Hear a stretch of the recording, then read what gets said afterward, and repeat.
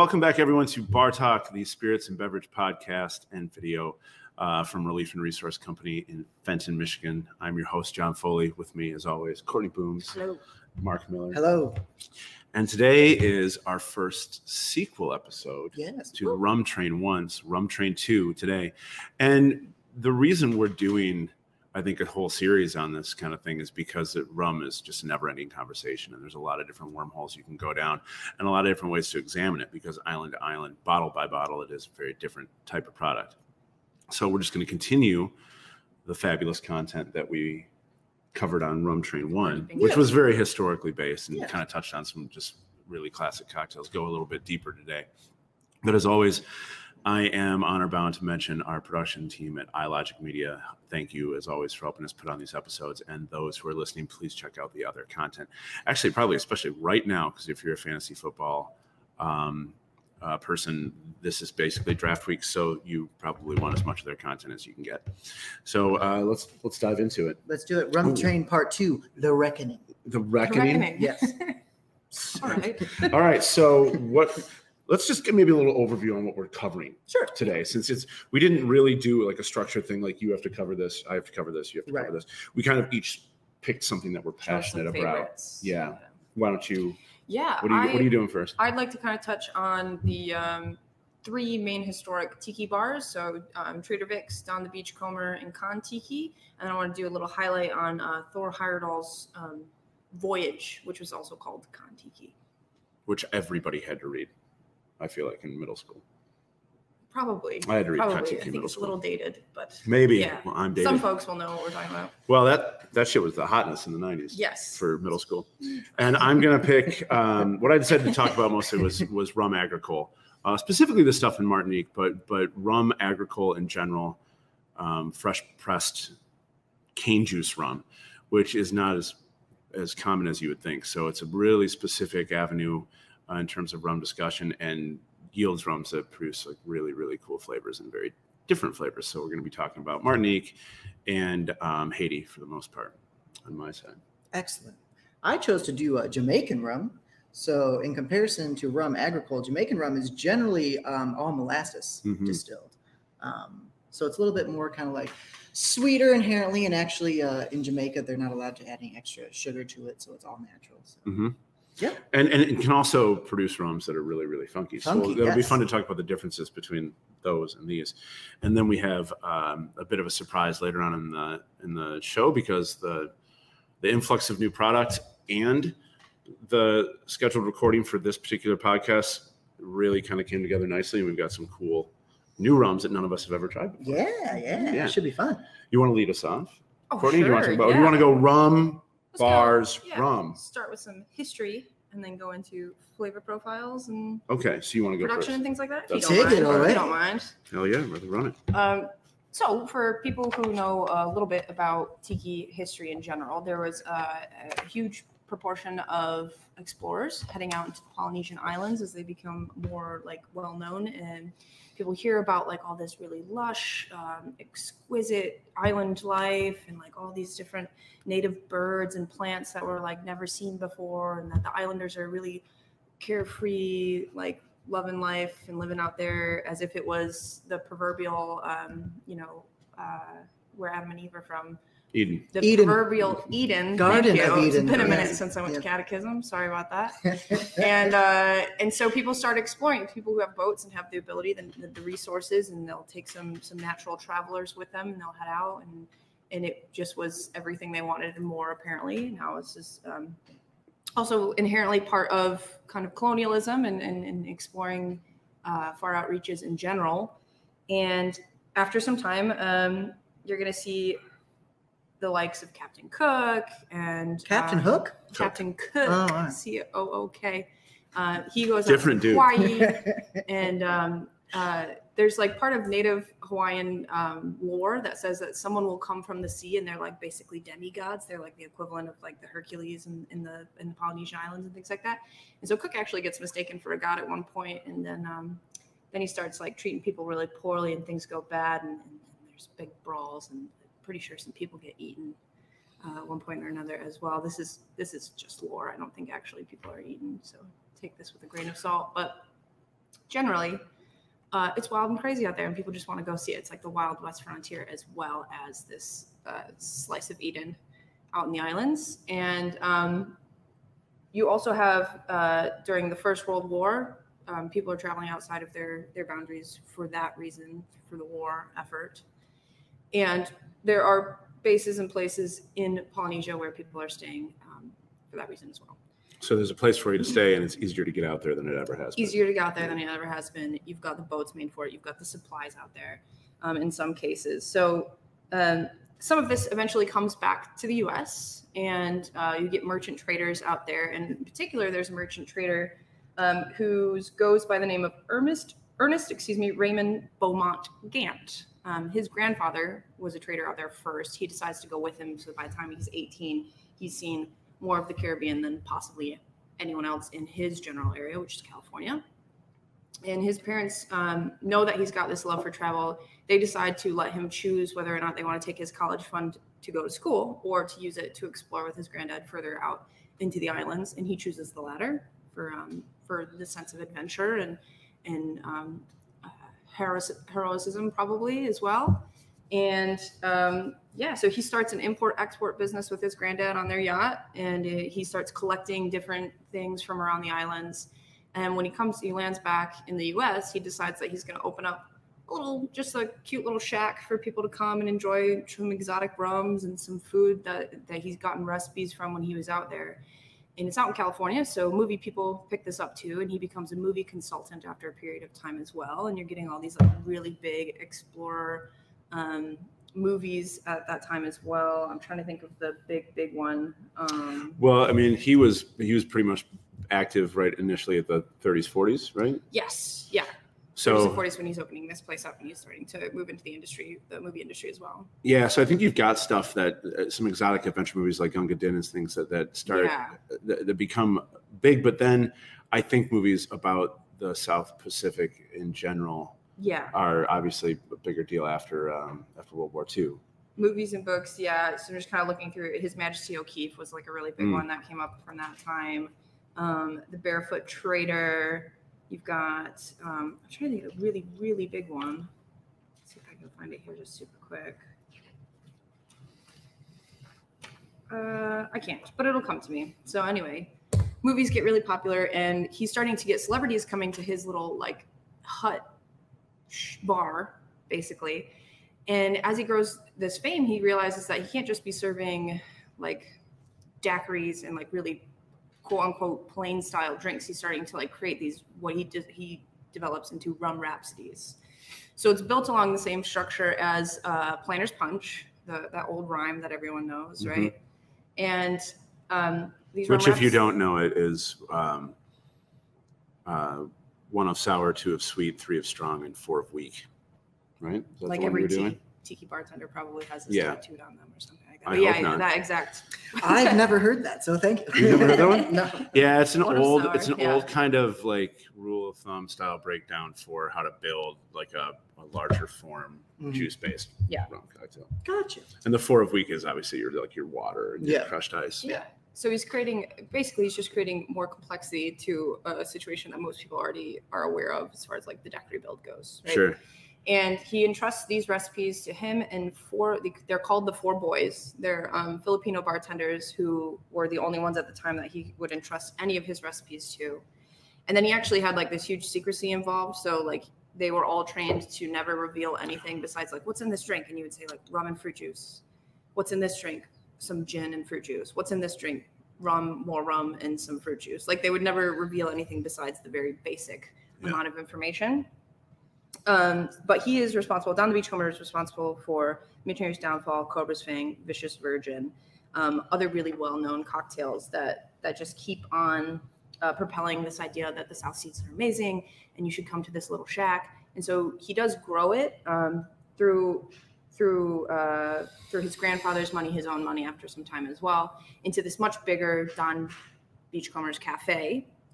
And he decks it out with like fish lanterns and like schooners that are like hung up in the rafters and stuff like this. There's bamboo all over the place. You've got your peacock chairs and all this kind of kitsch that people have grown to love. And So he's enjoying that. You've got Polynesian pop exploding, in the movie theater industry, and you'll see it in like home decor and things like that too.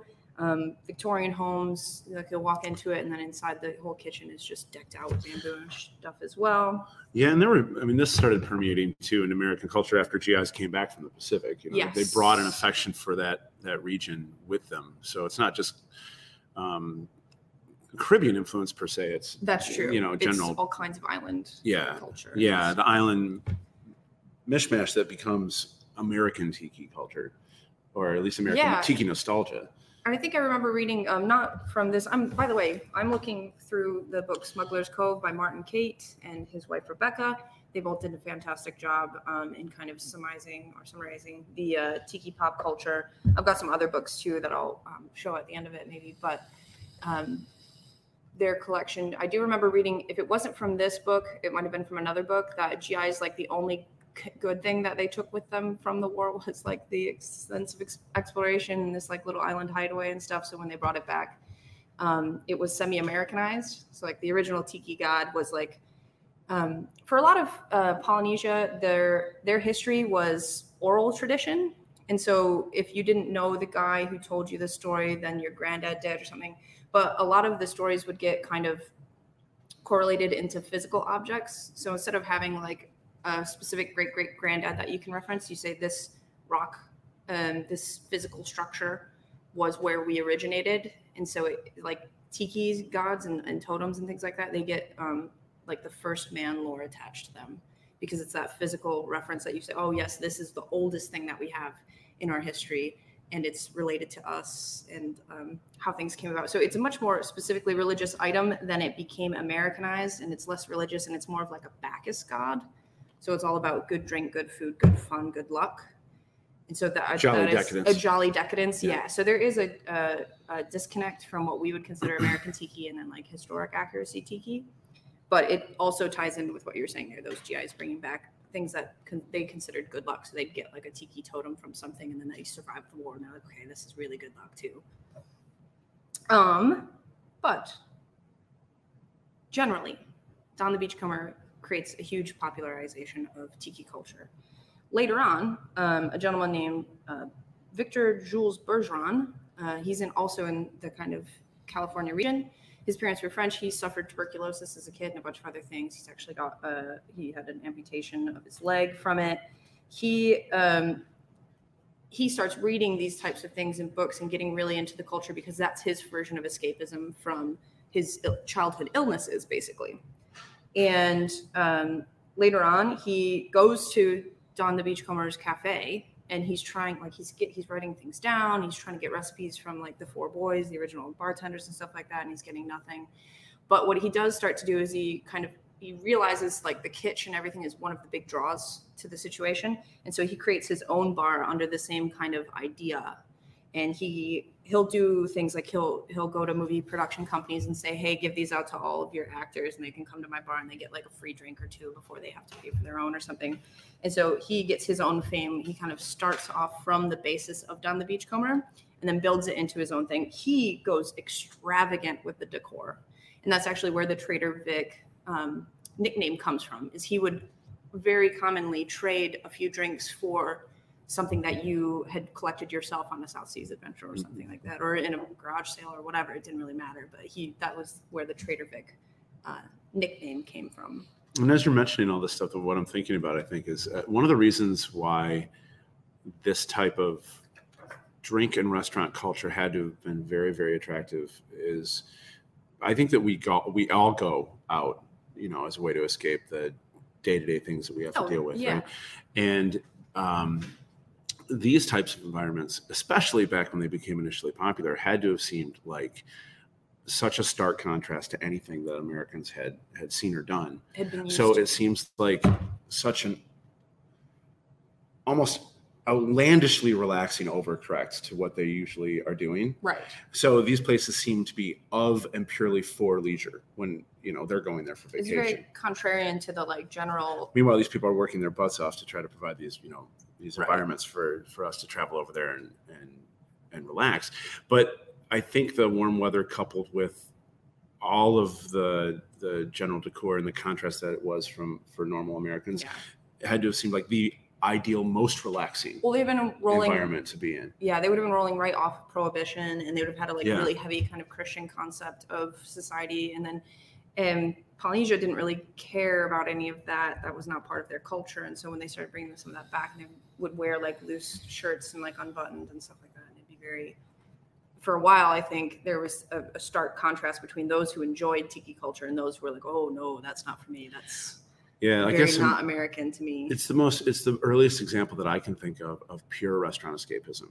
Yes. Pure restaurant or bar escapism. Like almost everything else probably would have been similar enough to your experience, but that had to have been so stark and so readily attractive. And they did consider it for the most part, like, so the early days of Don Beach, like little cafe and stuff like that, it was very, you just walk in, grab a drink, walk back out or something. But then as time goes on, these restaurants become like big, lavish, like extravagant Right. things. Like you would dress up to go go there, yeah. to a tiki bar, and you'd get like basically Americanized Chinese food and things like that, and very juicy rum drinks and stuff, which we might consider today not to be specifically fancy, because now it's semi-cheap to do some of these things.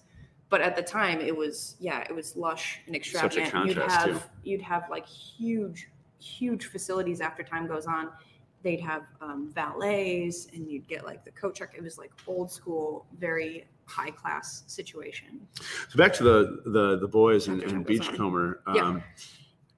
I remember reading that some of his mixes, even Don's Mix 1, Don's Mix 2, like these kind of combined syrup mixes or combined juice and syrup mixes, things like Falernum, were actually produced at a separate facility, like basically like a commissary. Yeah. And they would go pick them up. And so even the people using them didn't know exactly what was in it. What was they in just it, knew yeah. it was like Mix 1 with Right. Spice 6 plus fruit juice Mix 4, Yeah. like whatever it was together. Yeah, that is true. And that kind of leads or segues into Jeff Beachbum Berry, which was mentioned in the last Rum episode very briefly. But he is a modern tiki historian who literally like went around and collected all these different recipes, either from like finding them on the side of a glass in a thrift shop, just coincidentally that was still existing, or after some time went on, if some of these original bartenders passed away, he might reach out to the families who are a little more willing to give them their archives. And their archives might be exactly what you're talking about, like Don's Mix 1. But then he'd go and he'd look through other recipe booklets and see where it can kind of get broken down from the other drinks. You can too. track some of that stuff with receipts too. Yes. You know what they were buying. Yeah, so the book I have here is his grog log. He's got like 3 or 4 other books too, but this one literally you can open it up and it will give you the drink name, the drink build, and then down here it will have like a little history, including where he found it or where the original drink was created. It's a good book. Definitely pick it up if you're into tiki stuff. Let's hear about Guys on Refs. Guys on Refs, yeah. So Don and Trader Vic have the same kind of vibe going on, but one of the gentlemen who creates the American popular tiki culture is a gentleman. He's Norwegian, named Thor Heyerdahl.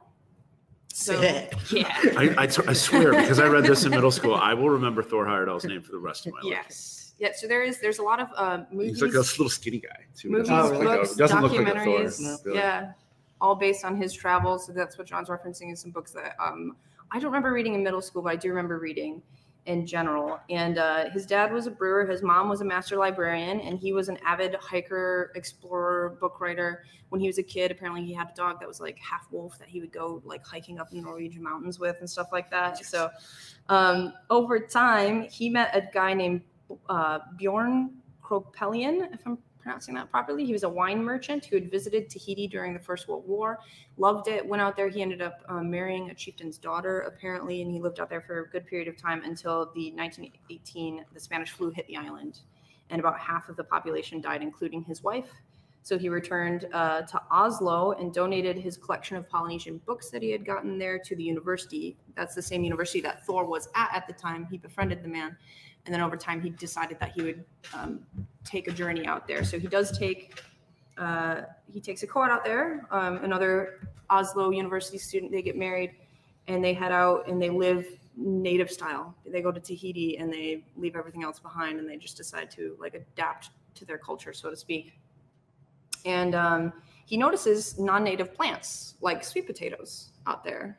He knows that sweet potatoes are originally from the Americas, so he devises this theory that South Americans were the first to actually travel across the sea and reach Polynesia, and that's how those plants came there. There were other non-native plants like flowers and things like that too, but that was the one that he specifically decides that he's going to try and travel from Peru, because it would be the closest direct current line from South America to Polynesia. So he starts there and decides that he is actually going to build a raft from classic blueprints, I guess Elements, you'd say. yeah, Elements. He'd use classic tools so that he's not using anything modern in that regard. He takes a small crew with him, and they actually do make the trip. There's a couple times where they have to get like saved, and then they kind of restart, but they do end up completing the trip. And he therefore decides that it was possible. Yeah. That his theory is at least proven in this regard. He also uses things like the Easter Island heads. He decides that some of those are very similar to other deities, figures, and godheads in South America, and that they kind of cross paths, and that it's slightly different. There's another point that he says he found a deity in Polynesia that has facial hair on it, so like a tiki with a beard. And he notices that most Polynesians, it's a little bit harder for them to grow any type of facial hair, and he concludes that that is also because it came from South America. So this is a guy from Norway whose father was a brewer, whose mother was a librarian, who traveled all over the world and was really into like totemic gods from other cultures, yes, and building things out of raw materials and tools. Yeah. So this guy, 80 years later, is in like a metal band, right? No, he's in like a Norwegian metal band. Like, he doesn't build a raft. Yeah, because but it would have Thor, already been or done. probably pronounced Thor Heyerdahl, that would be a dope metalhead band That's name. probably already a metal band. I would have to guess so. Yeah. We'll find out right after the show. So I will say that, so he thought that South Americans traveled to Polynesia, and he tested the theory. He did definitely have that kind of colonial idea, though, that he thought that it was a white man that traveled, like during Columbus days, someone from that vibe went into South America, and then they all were like, "Oh, this godly white man," so that they created a bearded figure based on them instead of like a native South American. Right. So that's even though it's still in some circles, it's basically proven the reverse now at this point. So Tor. A for effort, though, Tor. Yeah. Tor traveled from Lima, Peru to the two Wamado Islands in French Polynesia. But years later, a Micronesian master navigator, and this is in 1976, Hawaii, all that Polynesian pop culture was starting to dip down again. So Hawaii actually hired him, this Micronesian master navigator, named Pius Mau Pialog, I think. I'm just going to call him Mau. You boy Mau. Yeah. Micronesian. He's one of 6 master navigators in the world at that point. Now he taught some other guys. Yeah, how many so of them could there be? Yeah. Seems like a very niche. Literally all of these guys are hanging out in one room right now. They've got a club. They're chilling. It's very leather bound. I think I read that everybody's wearing ascots. He was really quite old at this point already. And well, so then they got a picture of him on anymore. the wall. Then he's there. I think he died in the. They all wear like monocles. Early 2000s. Pipes. I'll never be in that room. Yeah. For them. The League of Extraordinary Gentlemen, Sean Connery scene where he's just sitting like that version, but with pie. They filmed that. They filmed that at 2 buildings for a lot of it, right across from where I was going to school when I was in Prague. Oh, dope! You look out the window and see like Connery down there at the very beginning. Cool. In like that conversation. They filmed it in Prague. Oh, they filmed a chunk of it in Prague. Yeah, they also were filming XXL in Prague when I was there too. I don't know what that is. It's a Vin Diesel movie. Was Ice Cube in it? I don't remember. So Triple X is the movie you're thinking of. Is it Triple X? It's Triple X. Yeah. Whatever. I never saw it.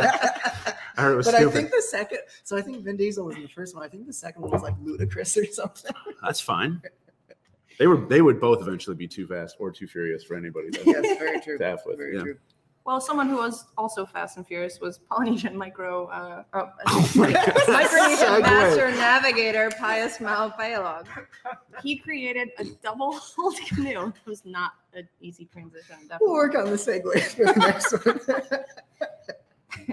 one. He sailed from Hawaii to Tahiti in 1976 using only ancient techniques. So Polynesian culture, like I said, was dying out, so they hire him to kind of revive this cultural history to redo the Kon-Tiki voyage, which was the name of the voyage from Thor Heyerdahl. And his voyage is called Kalaia, if I'm pronouncing that correctly. And it does work, and there's a huge Hawaiian cultural revival. So Thor's idea was that this current would pull back, from South America into the Polynesian islands, that was just the current that they rode, and then that South Americans stayed there in Polynesia. So with Mao's trip, the idea is that Polynesians went out as far as they could, and then when they were running out of resources or something, or were like in any type of dire straits, they would just hop over to the current and ride it back home.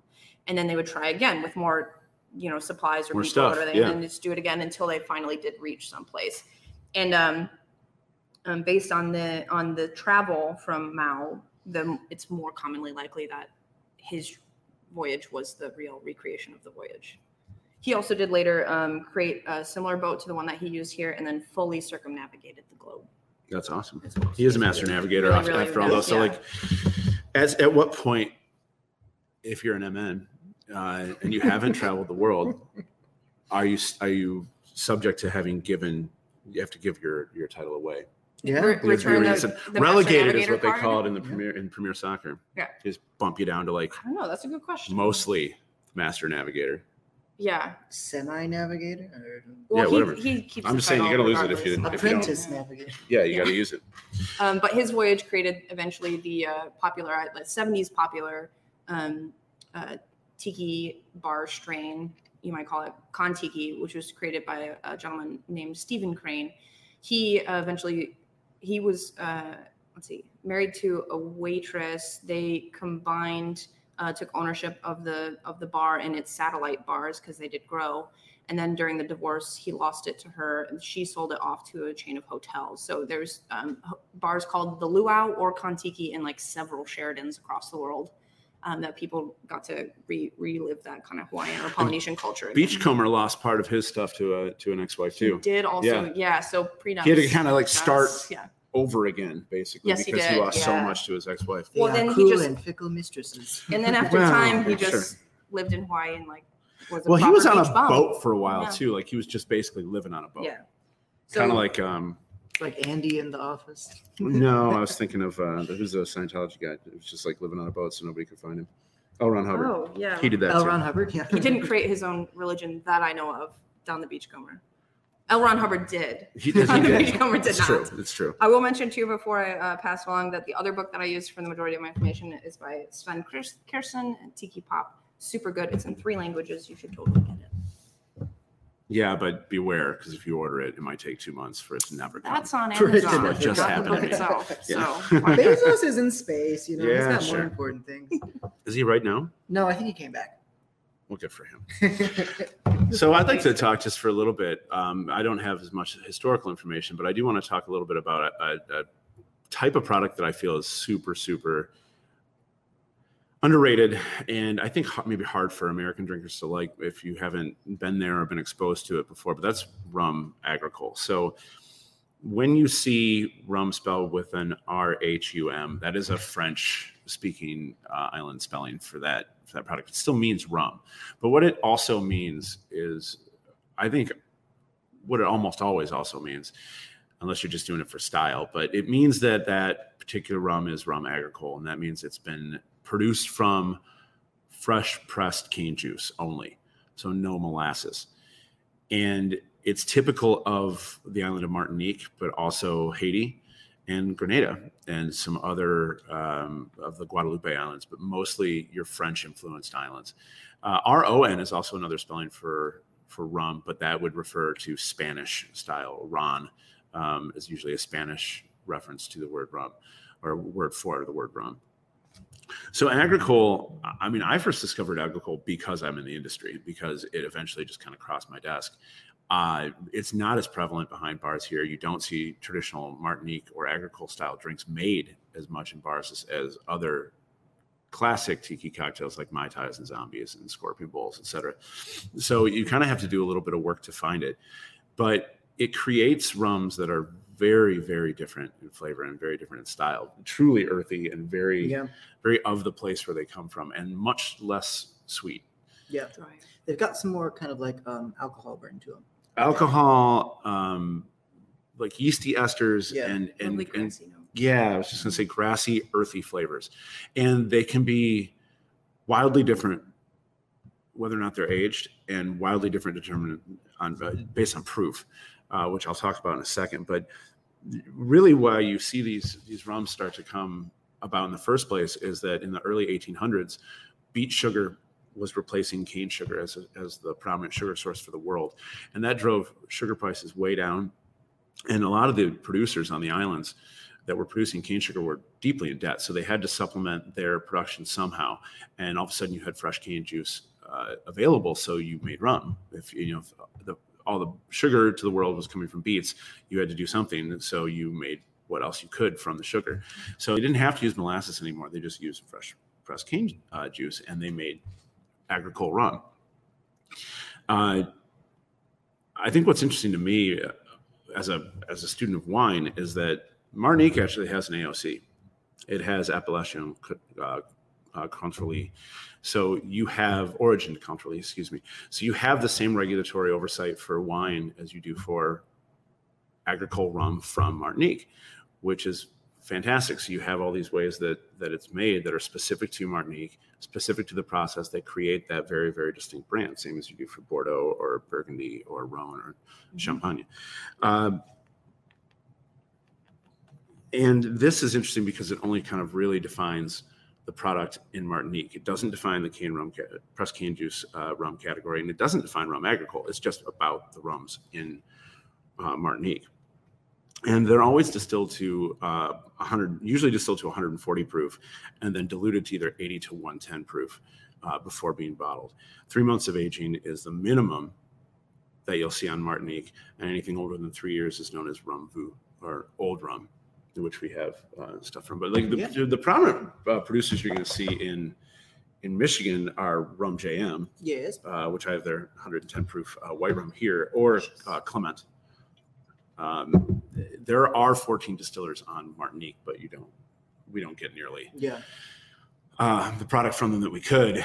And Clement and Rum JM, I feel, are perpetually in danger of disappearing from the Michigan market because people don't buy enough of them. I would say if you're feeling adventurous, they are certainly some of the most interesting and rewarding rums out there on the market to try. But if you only like extra old, dark, super sugary rum, you're probably going to want to stay right away from them. Yeah. I would think. I argue there. But again, that's going back to the fact that, different islands create different rums for different people, I argue that And that's kind of the beauty of it. The best Mai Tai using Martinique rum. Yeah. That dry combination with the orgeat. I don't know if I've ever had a... I think I would like a Mai Tai with a primary base of like Martinique VO or rum VO, and then a secondary of like Smith & Cross Jamaican, and then move forward. Grassy, herbal, funky. But I'll put Jamaican Navy rum in anything. But Yeah. The other primary production region for agricole is Haiti. And there's a whole lot of Haitian rum, but a lot of it doesn't leave Haiti. You've got all of these little tiny, like kind of farm distilleries peppered all over the island. Yeah. But really they're making rum just for the little pockets of Haiti where they are. Yeah. A lot of Haitian rum is made similarly to cognac because, you have French influence in distillation. So you've got fresh pressed cane juice that sits for 2 to 3 weeks. And the natural yeast in the air in the region is what interacts with it and starts causing initial fermentation. And that is pretty much exactly how you make cognac. And you don't add any extra sugar or any sulfur, similar to what you were talking about beforehand. Yeah. And this creates rums that have a big local yeast influence and a local earthiness to them too. And Haitian rums are agricole, but they're different than Martinique rums. Yeah. I think in our last rum podcast too, it was mentioned that they have the same classification for age, like state. So they use like VO and stuff as a statement instead of 12 years or something. Yeah, so like Barbancourt does. I mean, it calls itself the first one, the first dark rum on the market. They have a white rum too. Is they say 3-star, but it's 4-year, and then the 5-star is 8 years. So they do have some house specific classifications for age, but then they'll also list the age too. Sorry, I said as Scotch. I was thinking of the Solera method with With- Scotch Yes. and rum. Rum. Yeah. Yeah. But anyhow, We were going to talk about Barbancourt separate from this. We were just mentioning Barbancourt today because we're featuring it in Yeah. your obscure but awesome. obscure but awesome. Yeah, we were Category? going to feature it, in the Barbancourt and obscure but awesome. But since it's from Haiti, it kind of worked into what you were already talking about. So. Yeah. Should we try a pour of it? I I think haven't so. had Barbancourt in, Yeah, in why forever. not? Rum Barbancourt. All right, so 4 years old. Yes. There's a much drier smell than No, Barbancourt. I mean, agricole rum is super dry. Yeah. And that's where those alcohol flavors and kind of aromas can shine through, which make people, it can turn people off. But once you realize it is part of the category, part of the style, Yeah. it becomes easier to, I think, get around. I do get a little bit on the nose, though, a little bit of brown sugar sweetness. Yeah, and this goes up as Barbancourt gets older, right? So this is the 4 year. Yeah. There's an 8 year, there's a 15. And as they go up, it's not just brown sugar, like you say, but also I think burnt brown sugar. Yeah, absolutely. Yeah. It comes from that high proof, I think, too. But there's a lot of, to me, I get like a little bit of a rubbery scent out of it. None of the flavor, Yeah. but definitely that scent. The same way that like a good Riesling can smell like gasoline. Like even though it's Yeah. the Petrol. flavor is not like that. Yeah. The scent is really strong. Yeah. And being that they are on the same island of Hispaniola, I believe. it Hispaniola. is, Yeah. Mhm. You can get notice kind of a lot of similarities between this and some Dominican rums, like Yeah. And there Degas. is agricole on the Dominican too. Yeah, yep. Not all over it, but there are agricole producers on Dominican and Trinidad too, and Panama. Yeah. I've noticed they're definitely more towards, like you said, like the leaner end of the rum spectrum. Not Mhm. super sweet, not super heavy, just kind of. They make more- delicate cocktails, but they can make very powerful cocktails too. Absolutely, yeah. I mean, I have tea punch here with Rum James white rum, but it's 110 proof and it's very, very funky. And if you use like a nice clear cane sugar and a little squeeze of lime, you have basically this really interesting, almost kind of heady, deconstructed daiquiri. Yeah. Yeah. But much more boost forward. Beautiful, yeah. It's Beautiful great rum. if it was an Rum old-fashioned. Barbancourt. Yeah. Or Barbancourt. So please, I mean, check out Agricole if you guys are really interested in kind of learning how truly rum differs island to island. Yeah. I think. And how those flavors can punch. Moving on from that, let's talk about Jamaica. Jamaican rum Jamaica. for a minute. You've got my two favorite categories. I mean, we're talking about my two favorite kinds of rum, Yeah. really, which is Agricole and Jamaican. Yeah. And it was kind of a coin flip which one I wanted to talk about. So I'm glad that you're. Picked up. Well, and You're interestingly getting too, the well, the last episode I talked a little bit about rum agricole, but you kind of expanded on it, so that's good, I think. That's why it's a sequel. What did I say? The The Reckoning. Reckoning. The Reckoning. Yeah. Between part two and the Reckoning. Anyhow, Jamaican rum. Sugar was first introduced to Jamaica in 1494, is what I had read. Came from the Canary Islands by that sweet dude Christopher Columbus. Maybe not so sweet, but you know. The British had taken over Jamaica from Spain in 1655, thus introducing rum and rum making to them, which they had already been distilling on Barbados. And then from there was kind of like an influx of rum distilleries on Jamaica during that time. In 1893, there was about 148, is what I had read. But then towards kind of like the end of the 1800s into early 1900s, the anti-slavery movement played a big part in kind of the paring down of the number of distilleries on Jamaica, because obviously it should be noted that with all rum distilling, it was basically done on the backs of slavery. 100%, So now there are very few on Probably the more island. than any distilled spirit. Yeah, more than any distills. Which Without we did question. touch on in the first one. Yeah. Rum episode as well. Yeah. So now there are definitely less. I couldn't get a solid number on it. Wikipedia said there are only 4, but I don't think that's necessarily accurate. Distilleries on Jamaica? On Jamaica, yeah. There might be 4 Appleton. like As maybe like For, as like, far as like named estates that distilleries? are Yeah. singular estates that aren't owned by other people, but like Appleton, for example, is Versus owned by private. Ray Camp- Nephew. Which is in turn which owned is by owned Campari. Campari, Yeah. Yep.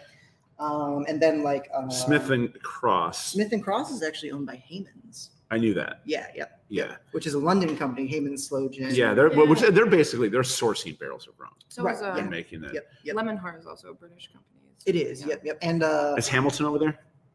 Hamilton, I is in Jamaica, but is believe it so, but I don't know British? who owns it. But that's another one. Yeah. Hamilton comes Yeah. from one of the other. Same with like Dr. Bird, which is done by a distillery in Michigan, but it's still a Jamaican rum because they're sourcing their rum shipped. And their finishing barrels, and then finishing it in muscatel barrels. Yes. So yeah, you have a couple main ones. The oldest, interestingly, the oldest kind of like singularly owned estate that they call them that still distills and makes rums is Worthy Park, which dates back to 1670, which I thought was kind of interesting. They have a single estate reserve and then a 12-year single estate as well, which we don't have. But Bring I'm it to us. very interested to Yeah, try. I want to try it. And yeah, just overall, Jamaican rums in general, like I said, they're distilled from molasses, which, if you don't know, molasses is kind of a byproduct of what you get when you refine sugarcane into sugar. So it can kind of be seen as maybe like a lesser kind of rum distillate because at the end of the day, you're just using byproducts of that. But something interesting that I have learned is there's this stuff called muck and dunder. Have you guys ever heard of muck and dunder? Yes. Yeah. It's kind of a cool thing. Dunder is basically stillage that is left behind after a pot's distillation run. And the thing about Jamaican rum, similar to rum agricole, is that it's wild fermented. So it's sitting in basically the wort, or you could kind of think of it as wort, like a beer basically, is sitting in what they call puncheons. And, there's wild yeast from the environment going into it. But what they do with the dunder is because it's super acid rich, they add some of it into the fermentation puncheon to create more of those kind of like fruity esters. That's where you get like the bananas, a little bit of that funk as well. And then muck, which they also add to it. It's basically a biologically rich, like bacterial culture, like you would have like a mother vinegar, which if you are, I don't know if lucky enough is the words to say, but to like see like a mother vinegar in like a store-bought vinegar is kind of very strange because it looks almost like an alien brain or something like that. But basically they'll add that to it as well, which some of those like mother mucks, I guess you could call them, they've been kind of like keeping and like aging for years upon years, decades. Oh God, generations. Sometimes they just generations. Let it like grow on the side of the that's in brewing too. Like it creates a super funky vibe. Weihenstephaner, the German beer is been brewed since like the 1500s, 1600s, and it's got don't clean their stills. It's got a yeast strain that's still alive. That they've been using forever. That's insane to me. Super cool. Yeah. And so basically what the dunder does is it creates more of the esters you already have in the fermentation stage, but the muck, it adds new and interesting esters into it as well to add more kind of, just funky flavors to it. Like I said, Jamaican rum is probably the funkiest of all styles of rum, very earthy. You can get caramel, banana, coconut, like super versatile in cocktails. Yeah. What do you guys want to try? I got a couple over here. We got Ray and Nephew, which is an overproof. We got Appleton Estate, the 8-year, or your favorite, Smith and Cross. Yeah, I mean, what you want to go with? I don't really care. We're gonna go Smith and Cross. Smith and Cross would be the pull for me. All right. Well, this pour and these tasting notes will be brought to you by Muck and the Dunderettes on tour next summer. Should we just do a sub-consulting group for awesome band names as we go along? Probably, because I think this is like band name number 4 or 5. Yeah, we should keep a running tally on it. Yeah, the Skags. All right, the Skulks. yeah, the Skags. The Skulks. So Smith and Cross, traditional Jamaican rum. Something to be noted too: Jamaican rums are usually almost always done with pot stills as opposed to column stills, which kind of help those esters work into the distillate more and add all those fine, funky flavors. Smith & Cross is also 114 proof, which is known as Navy proof, which I believe just stems from the fact that it is the lowest proof for which you can still soak gunpowder with and have it be flammable. Yep. Which is awesome. And another thing. So if you spill this on your gunpowder, don't worry. Just drink more of it and you'll be able to pop that gunpowder off, no problem. Just make sure you're in a large field with no one around you. Can I include my fun fact since we've just gotten a couple fun facts and I almost forgot to say mine? Yes, fun fact. Queen Elizabeth II, apparently the first time she ever tried a meal outside of the castle kitchen. Her bubble. Yeah, her bubble was at Trader Vic's. Oh, in nice. like 1937 or something. And you know she got down. Oh, she she was partied. just going after that crab rangoon like a wild thing. Atta girl. So on the nose of this, again, very Okay. funky, but I almost kind of get like a weird kind of like bright apple thing to it. I get as well. butterscotch every time out of Butterscotch like almost too, any yeah. Jamaican rum I taste. I get butterscotch.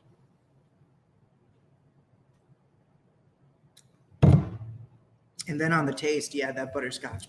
Pops. Yeah, but still that bright fruity after like a pineapple maybe or papaya Yeah, aftertaste. it's a beautiful rum. Yeah, I like it. See, I like Smith & Cross so much, I've started to define it by not what I taste from it, but the things that it makes me want with it, Sure. Oh, sure. which are almonds and passion fruit and any sort of tropical fruit and pineapple. And I want I- coconut. yeah, it makes me think of so many other flavors because it is so versatile. Absolutely. And you can put a 1/4 ounce of Smith & Cross or a 1/2 ounce of Smith & Cross in a big build drink, you know, with 10 other ingredients, and you will always taste Smith & Cross in it, Yeah. no matter what. And probably the last thing I have to say is that if you feel like you are unfamiliar with Jamaican rum, you're probably not, because Myers dark rum and their white rum are both Jamaican rum. Those are two Sure. very popular. And rums, that's, you can pretty much any liquor store you go into is going to have Myers rum. Yeah, not to disparage Myers, which is not a poorly made product. However, if you're going to take this podcast's advice, I think that I can speak for both Mark and Courtney. Spend that same money on Appleton Oh, absolutely. and yeah. go drink that. Yeah. Yep. Appleton is a really, really great example of rum that is fairly well known, that will 100% overperform for the price every single time. It's just fantastic. Yeah. Yeah. And if you got the coin for it, their 21 is dope. I almost pulled that to taste for us today, but I was like, nah, it's a bit pricey. It's very pricey, yeah. It's the next Rum Train podcast. So this, Are we only- we thank you for listening to us. We had a lot of information today, a lot of academic rum information, but I think we're going to wind this down with a little surprise tasting because Some we have, special boys. yeah. So we do these podcasts typically on a Tuesday afternoon. And it just so happens that a lot of our liquor for the bar comes in either at the beginning of the weekend or Monday or Tuesday. And I had ordered these, they were allocated bottles, and I had kind of gotten them a few weeks ago and then forgot they were coming in. But all this stuff is from Plantation. It should be mentioned that Plantation is a rum. Conglomerate? Yeah, well, it's a rum company owned by Pierre Ferrand. So Pierre Ferrand, Maison Ferrand is the big company. They make cognac and they make curacao. They also make Citadel gin, and they source incredible rum from all over, and then they double age it in French cognac barrels. So they've been able to build, I think, as much of a name for themselves rum-wise, at least with cocktail bartenders, as they have with their cognac or their gin. Oh, yeah. And they started by sourcing just incredibly affordable, really good mixing rums, like the original dark and the 3-star, 5-star white rum. Pineapple. Yeah. Yeah, and then they put a pineapple rum on the market that was really good. They put an overproof rum on the market that was really good. And now what they're doing with it, I think, is pretty fascinating because they're taking and they're sourcing stuff from single islands and then releasing aged vintage releases. Statements of it. Yeah. Yeah. So that, and each release is unique and each release is limited. Yeah. We're lucky enough to get a lot of them. So these are from proof, lowest to highest. Oh, from Proof Low Size. Yeah. Okay, so we're going to first start and try Peruvian rum, single island, Peru, age statement 2006. Yeah. And then a Barbados from 2011. So, 15, 10. And then the Trinidad is from 09. And we're all proofed out around 102, 103 proof. About there, yeah. Is Peru a little bit lower? Peru's a little bit lower. So it's 95 Yeah. proof. And we've never tried these before. We generally like most things that Plantation does. Plantation puts out enough to where, in my opinion, they usually make good to great rum. They are sometimes capable of making a rum that I don't like, but they never make a rum that's boring. And the island specific stuff does tend to really shine through. Yeah. The last Peruvian release, I think, was very, very good. Absolutely. Yeah. I can't remember though where the original distillation influence would come from in Peru. Was it Spain? Was Peru a Spanish influenced island? Peruvian. It would not be yes. French. No, it would be And I don't Spanish. think the Brits got that far down. So Spanish. okay, so we're doing Spanish style So think about it rum, for a minute. which usually gives nice big body. And these, interestingly too, which I don't know if any of the other, I mean, they kind of do, but the other plantation products, if you look on these ones, they have like an entire like a sommelier's. Sommeliers, yeah. Yeah, so, exactly. Like tasting and like information. Yeah, here, just distillery, Cartavio Rum Company. It is made from molasses. Fermentation is 3 days. And this is pot and multiple vacuum column stills. Cool. Yeah, distillation in 06. Aged until 2020. And we've got 11 years in bourbon cask and then 3 years in Ferrand cognac cask. So spent bourbon and then cognac finishing. And you've got esters and volatile compounds and dosage. It's all like dosage, excuse me. Yeah, all mentioned right here. So it's really cool. You can really nerd out on these rums. And I think Master Distillers listed as well. Yeah, they do. Yeah, it's awesome. Jorge Luis Rodriguez and Alexander Gabriel. So you've got a really good opportunity to kind of totally nerd out on rum with the plantation releases. And I kind of wonder if what they're trying to do with this type of single island program is trying to build into, maybe this is a reach, but build into the type of conversation that people have when they have about Compass Box scotches, where you see this utter transparency, and each of these releases is kind of its own thing. And you're kind of breaking a lot of the rules because you're a negotiant. You're sourcing your product from the islands, from different distilleries, and then you're releasing them. But that's exactly what Compass Box does, and they do it really, really well. So I think that we're probably starting to have to change the way we talk about plantation if they continue to do things like this. Becoming a Compass Box. Hype the crap out of this. No, it's going to suck. Well, let's see what happens. No, it's not. That smells delicious. No, on the nose, it's fruity, high ester. Yeah. It almost smells like a bourbon in a way. That jumps right out of the glass. It doesn't smell like corn sweetness though, but it does smell. It does smell rich. Yeah, citrusy. Yeah, like almost if you soaked vanilla extract in like lime peels. Well, 11 years in a bourbon barrel. Yeah, but it's not just vanilla. Description. But if you threw a bunch of like lemon oil in vanilla, that's what it would smell like. Like a vanilla sherbet.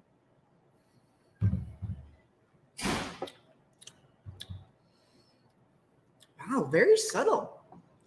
Yeah, really complete on the mid palate though. Like it wraps itself up in this kind of like this creamy, candied type of mid palate, and then the finish is, I think, pretty nice and lean. Yeah, absolutely.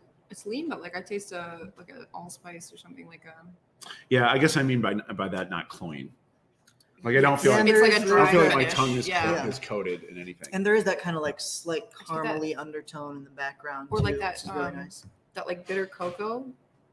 Yeah, on the finish, on the very end of it. I think what I like about this right off the bat, I'm hoping it's present in the other two, is that you've got the depth here and complexity and easy drinkability that I would expect from age statement rum.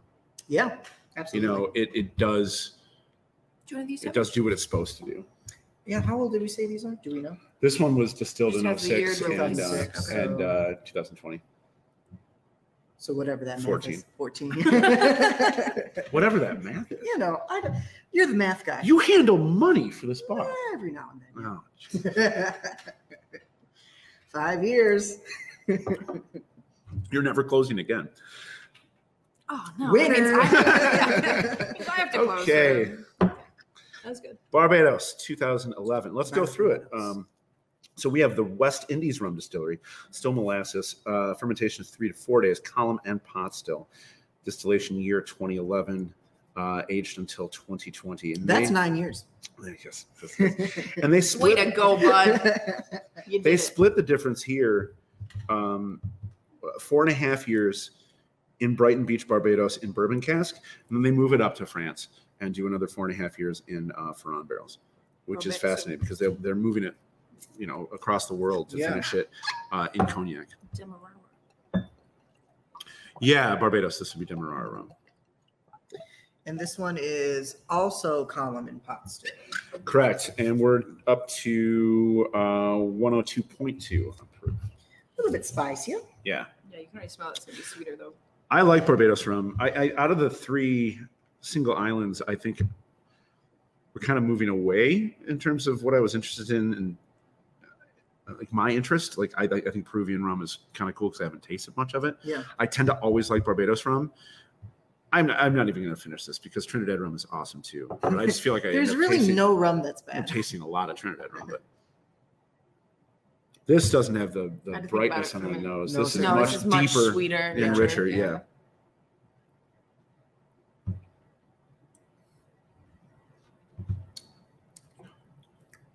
Much sweeter on the palate too. Sure. Very creamy. Very creamy. Very creamy. Yeah. I feel like I just drank some heavy cream, like milk. Ugh. This doesn't it. jump around the It's palate the not way the mine. Peruvian No, does. no, It no. sits and has weight. Yeah. Yeah. Yeah. It reminds me. I mean, maybe this is just the Barbados leap that it reminds me of like Exo Mount Gay, Yeah. Oh, yeah. like big, rich, kind of fat Mount Gay. We can maybe also attribute it to. I mean, this is 5 years younger than Peru is. That's too, true. You know? It's not plain like unruly. I No. taste like a salted caramel candy. Like a Yeah, this one- chocolate-covered this was salted very caramel, but it's candied. Very candied. And it doesn't seem like an endorsement because of the way we're talking about it, but maybe that's because we end up tasting a lot of sweet rum for our job. Right. This is a Sure. very well done, sweeter, young rum. Yeah. Younger Absolutely. Yeah. rum. Although And it's got a pelican on the bottle. it does have a pelican on the bottle. Yeah. All the label I'm designs loving are those super birds. awesome. I wonder if this would probably be more attractive to somebody drinking it neat versus the Peruvian where they might want a little ice. Maybe. It's higher proof though. Yeah. I like I said, don't get me wrong, it's a fantastic rum. I think between the two, I prefer the Peru a little bit. I think it's a little bit more interesting. Yeah. But I think you're correct that the Barbados, it might be a good like intro rum to someone who See, wants but It'd to be this is- fantastic. Yeah. Let's take a For step someone back who wants to though. drink rum neat for the first time. Let's take a step back though and realize what we're doing is total 100% nerd shit, right? So right. Yeah. Personal like, experience. all of us like the Peruvian more, Yeah. which means that by how it tastes next to the Barbados, all of you will like the Barbados more. Most likely. And Most we'll of sell you, out of the yeah. Barbados in 3 days, and we'll have this Peruvian in January. But that's what this podcast is about, you know, kind of Yeah. like digging into like intricacies and like letting you guys see how we as craft cocktail bartenders kind of assess spirits Sure, by themselves. Yeah. you know? sure. This is like when we would have been doing this off camera if we weren't doing it on camera as well. Let's say we've all got. And we're not weird professional palates. enough on the podcast Yeah. to curb what we would normally say. No. For you guys, I Blind mean, truth for y'all. We're basically just doing it the same way we would with a lot less swearing. Well, it was like a couple of weeks ago. We were like, "Do we really need to like rein in the swearing on the podcast?" I was like, "No, fuck, 21 and up." It does have a 21 and up. It's also disclaimer. distractingly hard to not swear. It really is. Yeah. Yeah. Because you know, Well, it's we're all like, we've been in the industry for so Doing it your long. whole entire life. Yeah. I'm now to the point where I've been in the industry longer. It's like I've been in the industry longer than more than half my life. Yeah. Well, it still freaks me out when there's like if 2000 Which is depressing on and that encouraging ID, at the they same can time. actually drink still. And also, I think on the edits too, if we get too rowdy with it, John will sometimes like bleep it out. So I think you will too. Yeah. Okay, Is there, so like, a here's our space last bar one. across your mouth too when it happens? Here's our last one. Find out. The rum train gets longer and longer. Plantation Trinidad. We've got age statement of 2009. This is the Trinidad Distillers Limited. It's still molasses. It's still a 3-day fermentation, which seems like it must be the norm. This is 4 column still, though. So this no is pot no still. pot still, Oh, which So it is should typical of be- Trinidad. yeah. Oh, really? Okay. Yeah. And then you've got 11 years in bourbon and only 1 year in cognac. And That's why it's got that high gravity. yeah, Yeah. yeah, and you're up on esters and volatile compounds, et cetera. So I think that you're going to get fruity and big and rowdy because Yeah. we're also at Rowdy was the word I was going to use. yeah 103 proof, 103.6 proof. Because like, And this is all you can ask from these rums because ideally thank you, so. it's 25.6 ounce in a bottle. We're probably pouring the 1.6 here. So if I would say if we could sell these in like 3 1-ounce flights, Like a little flight. Oh, yeah. like- I would sell all 3 bottles this way Yeah. because it's already Like a little kind of kit. It'd be so cute. it's already kind of sussing out that way. It that would be so cute. Yeah. We This have one on the nose grams is to go, already yes. more aggressive. Yeah, it is. This is good though. It It's smells almost so hard for me to get past Elmer's the glue. the That's ethanol. yeah. good. Okay, the so highest. you had 11 years in bourbon cask and 1 in Ferrand. Ferrand, and I think you can smell the bourbon cask in this a mile away. Absolutely. Yeah. This doesn't smell like a bourbon cask. This smells like walking into a rick house. It really It does yeah. smell. Yeah. This smells like Not the the room cornbread and rick the house, like wood the and weed the and- moisture yeah. and all of that shit that you smell in a rick house. That if you're a spirits person, you walk in, you're like, oh, this is a great room. Yep. Let's just have lunch in here. Just want to be in it. Yeah. When we went down to Kentucky last time, we were touring Barton, and we walked past, and my partner John was like, is someone cooking cornbread? And I was like, nope, that's just the rick house we're about to enter. Yeah. This is really nice. I think is the most interesting out of all of them. This will divide people the minute they try it. Absolutely, yeah. Because like the only thing I can smell is Elmer's Glue, but I taste a whole lot more. There's so much else going on. Yeah. See, I really love the smell, and I think this rum is fantastic. I'm not mad about it when I describe it as glue smelling, by the way. There's a weird, like silky, like lean, boozy thing that it does as it slides down the palate. It doesn't really spread it this way, the way like the Barbados does. Yeah, it's kind of a truck, and I think it's great. The high proof is there. I mean, it doesn't hide. I get a lot of. There's something I'm tasting though. That maple syrup is what I'm getting. Maybe that's what it is, but it's like I feel like you don't get it in a lot of other rums. Yeah, that's why it's weird. Yeah, because like you feel like your palate should be tasting sweetness, which it is there. I'm expecting viscosity, and I don't get any of it. Yeah, like it's not really creamy at all, but it tastes like it should be. Yeah. No. Weird. That is interesting. I like it. Yep. That's super cool. Volatile compounds, 525, the highest out of all of them. That's true. I don't know what that means, but it certainly means something. Well, that's a good way to get kind of a start on a comment thread. Right. If anybody's watching, you guys can all argue about volatile compounds, but please do so while drinking rum, because I would love to see how it devolves. Yeah. As you guys comment.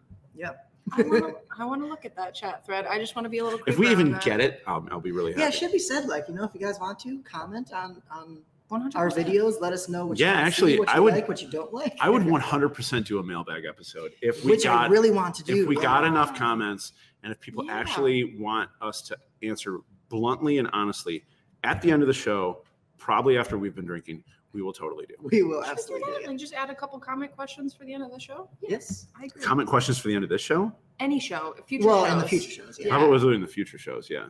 I would like to also state, too, we have two kind of landmarks today. First being this is our 10th episode of Bar Talk. So cheers to us, guys. Oh, look at the good pleasure doing it with you guys. At the very beginning of this, it was just going to be John and I doing it, and Courtney is kind of like a guest every now and then, but she really adds that. She became extremely obvious. Just looped onto all you guys. One episode in that we needed her to be in this as well. Because you don't want to look at our ugly mugs all day.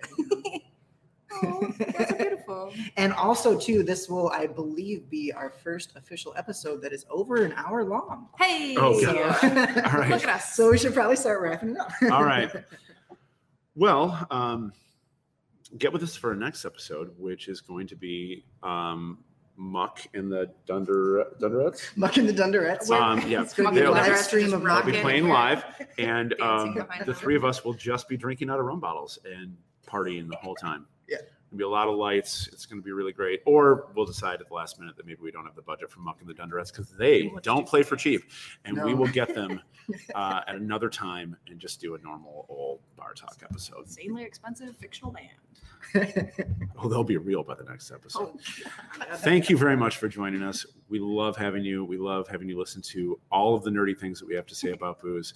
For Courtney and for Mark, Bar Talk episode 10. See you next time. Cheers, guys. Cheers.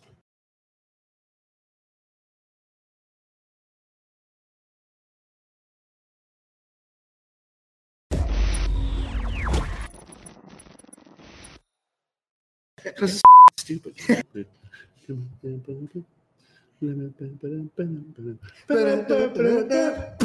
Don't